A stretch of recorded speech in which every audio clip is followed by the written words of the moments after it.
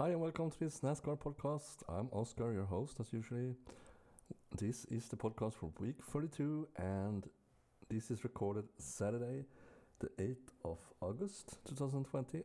And as I said, we have a double header here, so we have a race tonight and we have a race tomorrow. So that will be exciting. And we also have some could consider big rule changes, but more about that after covering their last race. So, the last race was the Foxwoods Resort Casino 301 from New Hampshire Motor Speedway, and that was last weekend.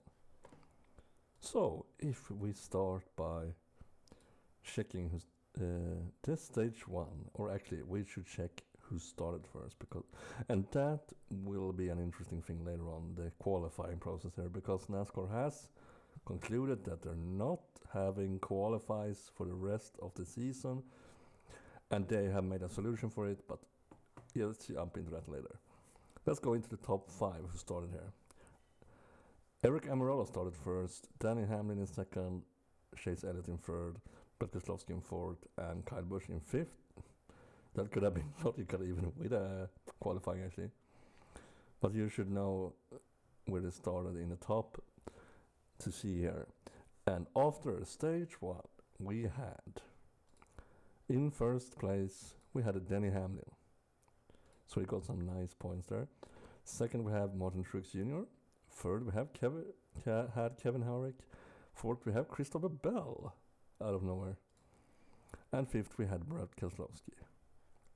So Hamlin did a nice start of the race, but Bell, his start must have been amazing. Like climbing he started 35th, and he climbed all the way to 4th place in one stage. Yeah, that is good.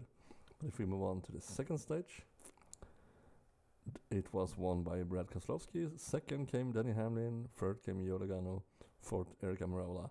And fifth William Barron on that stage. But now let's move on to the race win. The race winner was Brad Keselowski. And he hasn't been winning too much this season, I can say that much.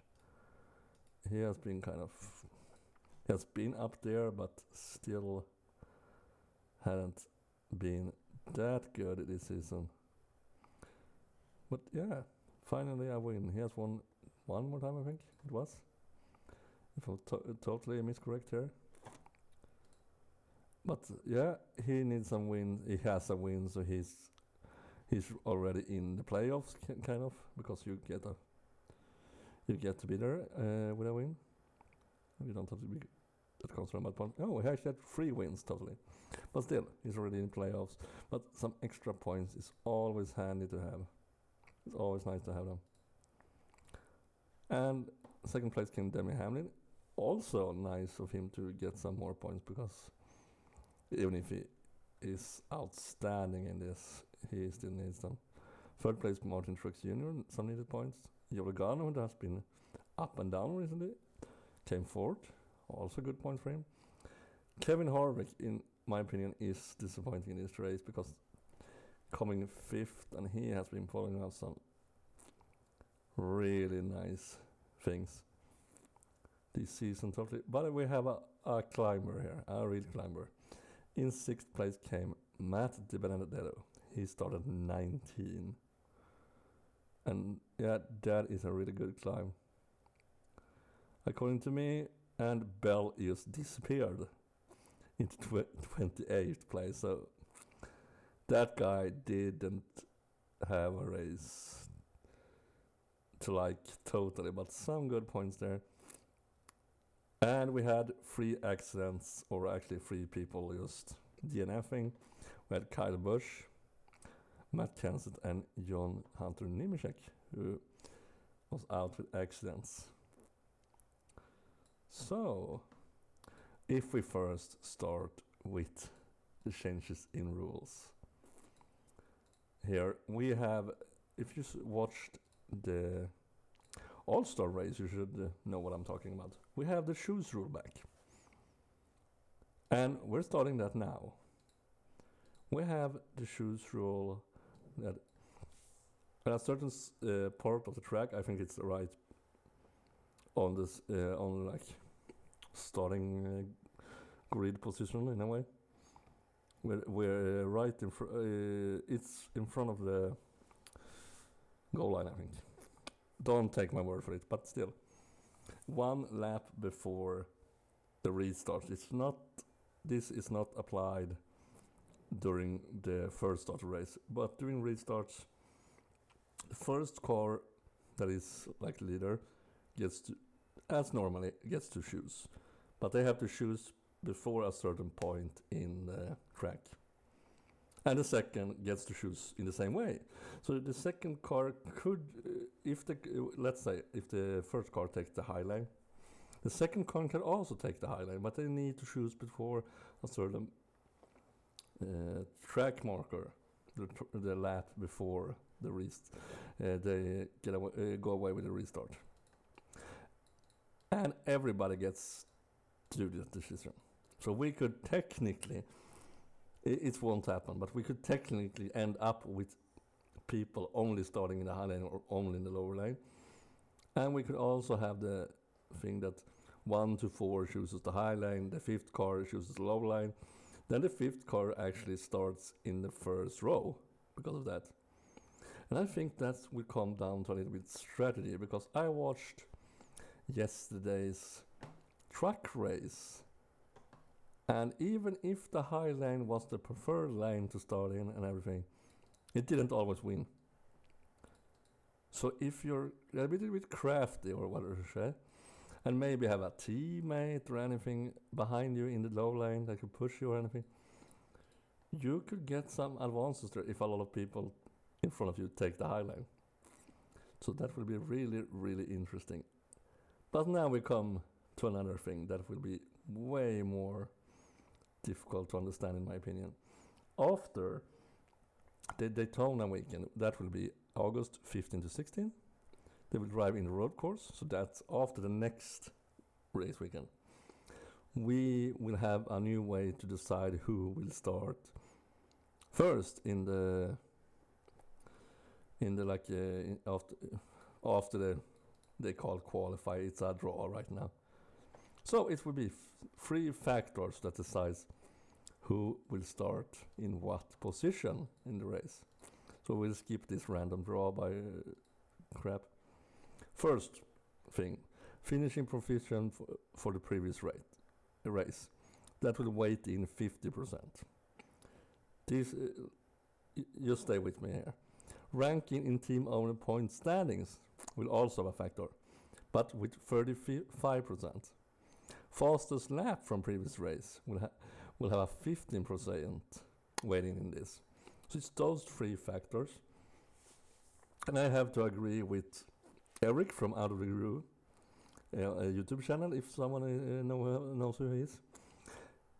Who in the right mind will, during the race, when they're actually driving, be able to calculate this without losing focus of the race?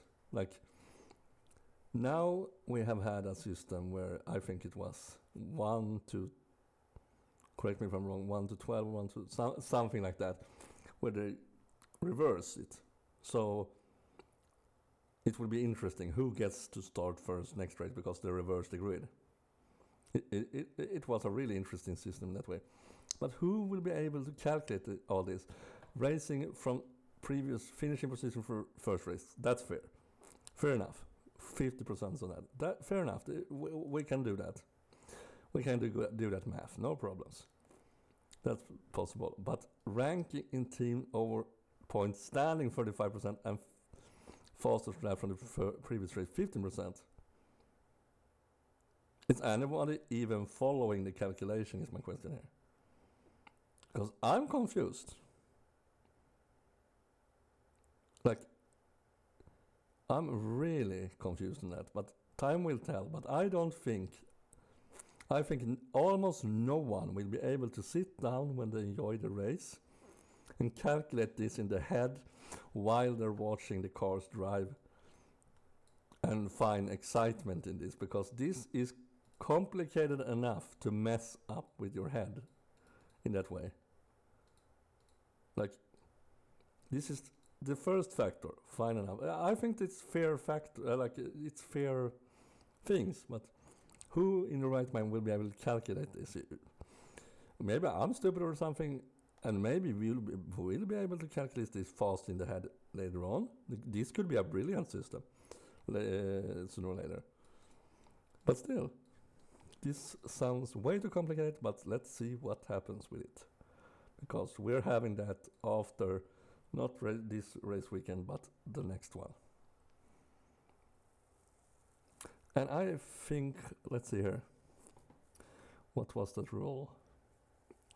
And if I'm not mistaken here, that shows rule I was referring to earlier, I have to double check this, because I've forgot one little detail. It won't, if I'm not mistaken, it won't be available on road courses or super speedways. So no Daytona, Talladega, or actually Daytona, Talladega, no, not there, and no road courses. Wow, they're doing a lot of weird things in NASCAR right now.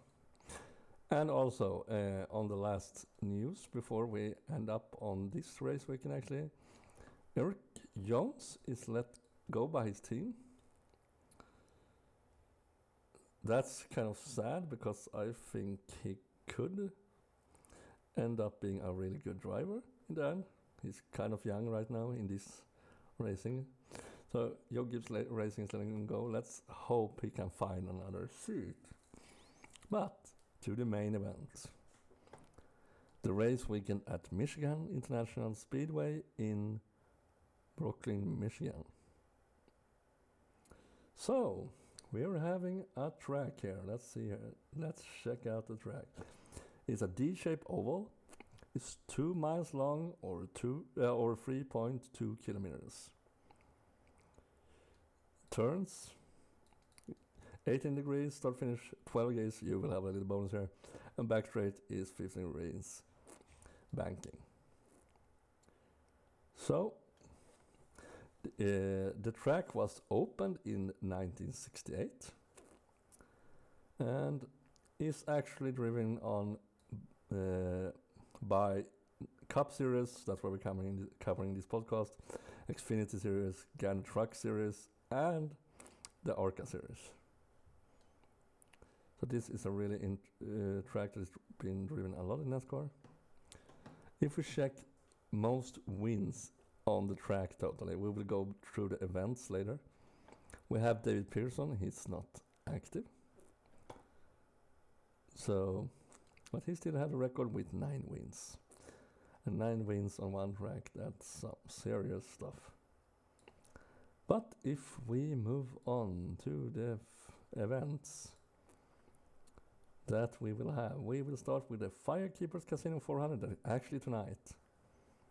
And yeah, it's driven on the Michigan Speedway. And the first time they were driving this race was 1969 in the it changed some names and stuff, but the same kind of race. And this is shortened due to the Corona thing. This happens a few times during the season, that they're actually shortening the race during Corona. Because normally, if a race is named 400, it's 400 miles. But not this time. We are running 312 miles, or 502 kilometers. If this is correct, I think it is, because I checked the lap number. We are driving 156 lap. Stage 1 will be 40, stage 2 will be 45, and the final stage 71. But due to the changes in everything, that is not a fixed thing, I think. They could very well end up changing that. And if we only look at winner's driver in this race thing, it's Cale Yarborough. Sadly, I never heard of the guy. This will sound really unprofessional, but never heard of him myself. he was before my time. But if we check drivers that are actually active now, we have Denny Hamlin, Kurt Busch, and Joe Logano on 2 wins. That is a big thing. And Henrik Motorsports has won here 6 times. Rush Fenway Racing has also won 6 times, and Wool Brothers 6 times. So those teams has been really dominating. And if we check manufacturers, let's check the ones that are actually left. Ford has won 19 times, Chevrolet 15 times, and Toyota 2 times. But that's just this race thing. So before I'm actually starting to do the checking who I think will win, we're jumping to the Sunday race on the 9th, the Consumer NV 400. And here we have another case of this is shortened. Because we have the wrong, on the official Wikipedia, or on the official things, we don't have the same number of laps that we're going to have. But that is fixable. Don't worry about that, because that will be checked. Because they have shortened this race too, because of the pandemic. And I'm not surprised. Like they are driving in such a intense like season that they can't do anything else than this. Sorry, but yeah, I will also want to see full races, the full glory. But yeah, sadly that's not going to happen now. And yeah, we just have to live with that, in my opinion. But yeah, we can't like overdrive them or anything. So the actual race is going to be a 312-mile race, and it's 156 laps once again. So we could end up seeing the same, like, what do you say, the stage configurations. I actually think we will. And yeah, it's just sad that they have to do that, but still, at least the racing. We have from 1969 also this race. And if we check who won this race most, it was the guy David Pearson, but the one who has been winning this particular named race, Kevin Harvick, has won it most with 3 wins. And yeah, we're really not going out of the what do you say, thing here either. So you could actually almost check the last things. Like Ford is dominating here too, historically. But this will be an exciting race weekend, I think, even if we shorten down the race. Because I love these double headers. Not every time like one guy wins both races, but that could happen. And me going into this race, really, this is a tricky one in my opinion, because whoever could technically win, but I think like if someone really wants to get something, I'm actually going that Kyle Busch could end up taking this, even if he drives a Toyota. And that will be out of the blue, but because he needs that win to get to the playoff, like really needs it, because the champion, like missing the playoffs the year after, wow, what a disaster. But if that long shot doesn't work out, yeah, I'm going with Kevin Harvick. I would go with Hamlin, but Hamlin drives of Toyota. That's sad to be true, but those numbers speak for themselves. And it's not looking good for Toyota on this track. I have no idea why the Toyota is behaving so badly in this track, but